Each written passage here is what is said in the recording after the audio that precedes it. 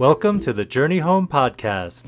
Life is full of twists and turns, and sometimes we get stuck or lost along the way. Our desire is to be a friend and resource to anyone who needs a little wisdom, advice, or encouragement on their journey. But most of all, we want you to know you're not alone. So without further ado, let's jump into today's episode.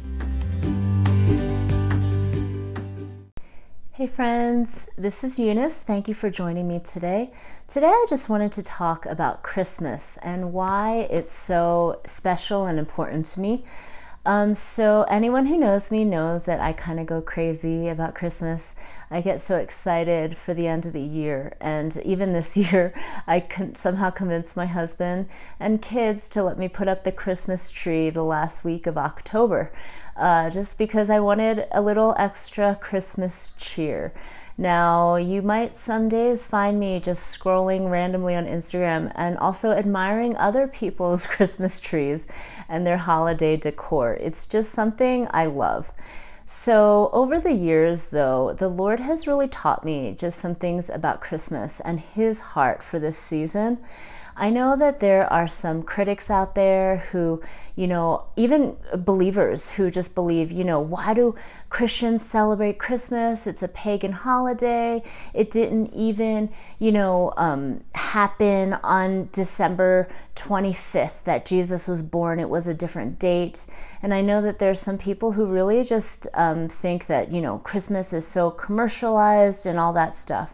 But I guess the thing that my perspective is more like, yes, Christmas has become commercialized, but why can't we as believers just not commercialize it? Or why can't we just as believers just take time to celebrate and focus on the Lord in the ways that are biblical? Like, maybe Jesus wasn't born exactly on December 25th, but why can't we use that date to still commemorate the amazing and generous gift that the Lord sent us in Jesus, our Savior? When I look at the Christmas season, I just think of generosity, and that's something that the Lord has taught me over the years, is we can use this time to reflect on the generous God that we have, that He would send His only Son to die on the cross for our sins. And to me, that is something to celebrate, His generosity. So I just want to share a scripture with you guys. It's in Mark 12, and it's verse 41, and this is the widow's offering. Jesus sat down opposite the place where the offerings were put and watched the crowd putting their money into the temple treasury. Many rich people threw in large amounts, but a poor widow came and put in 2 very small copper coins, worth only a fraction of a penny.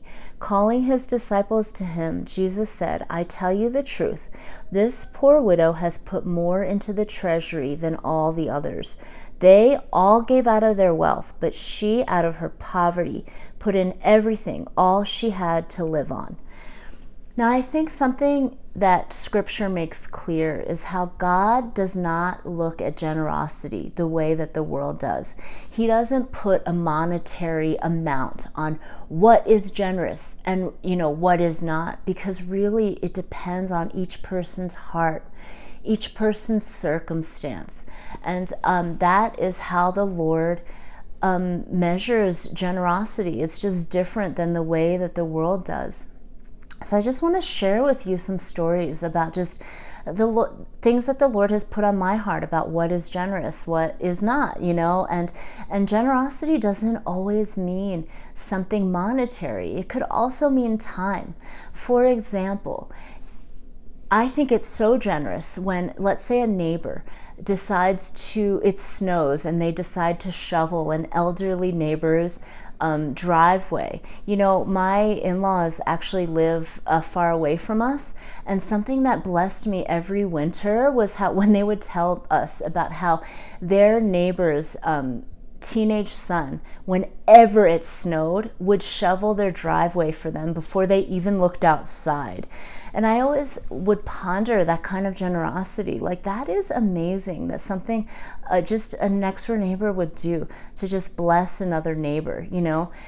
Something that was so generous that someone did for our family last year. As I was preparing for this, the Lord was reminding me of this, and my heart was just touched again by this person, their family, their generosity towards us.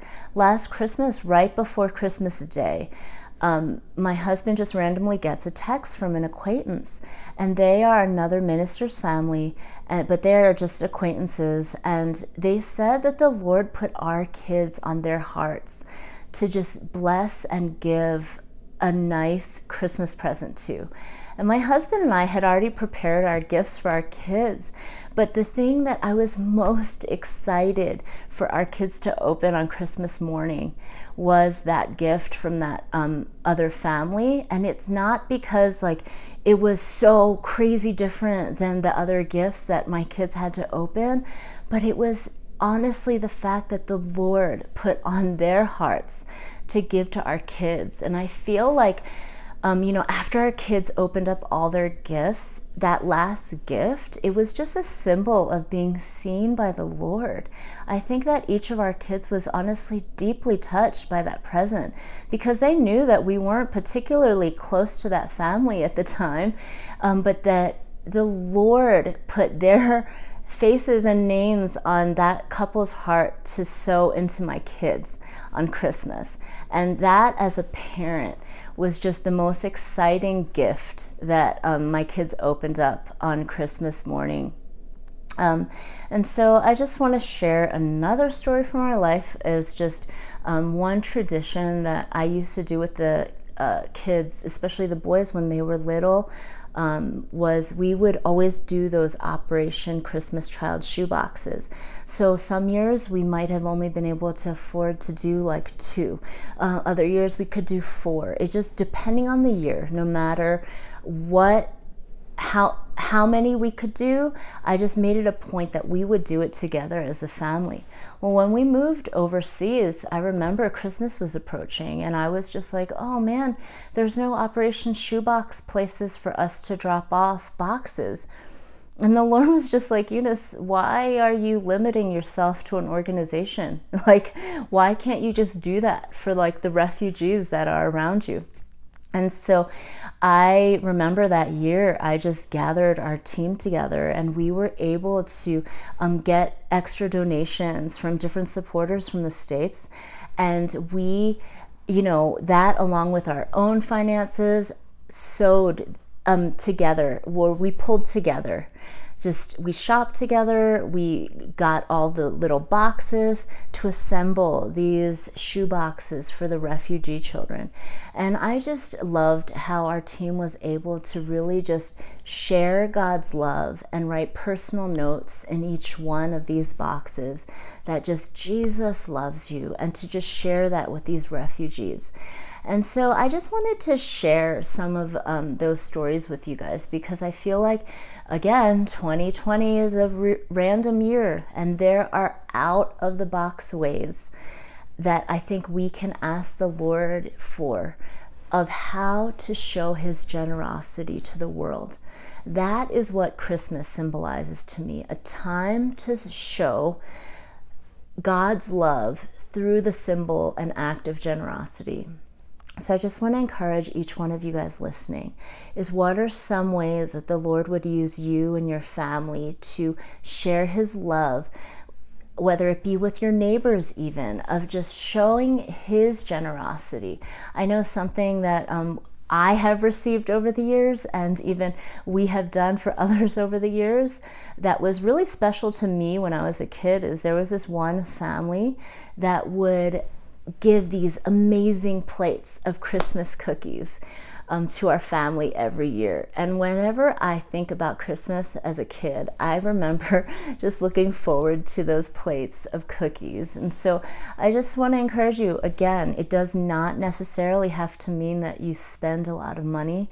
It could be these homemade ideas, but it's just that time you spend, the care of your hands, and the love in your heart to just show God's love to those around us, I think makes all the difference in the world.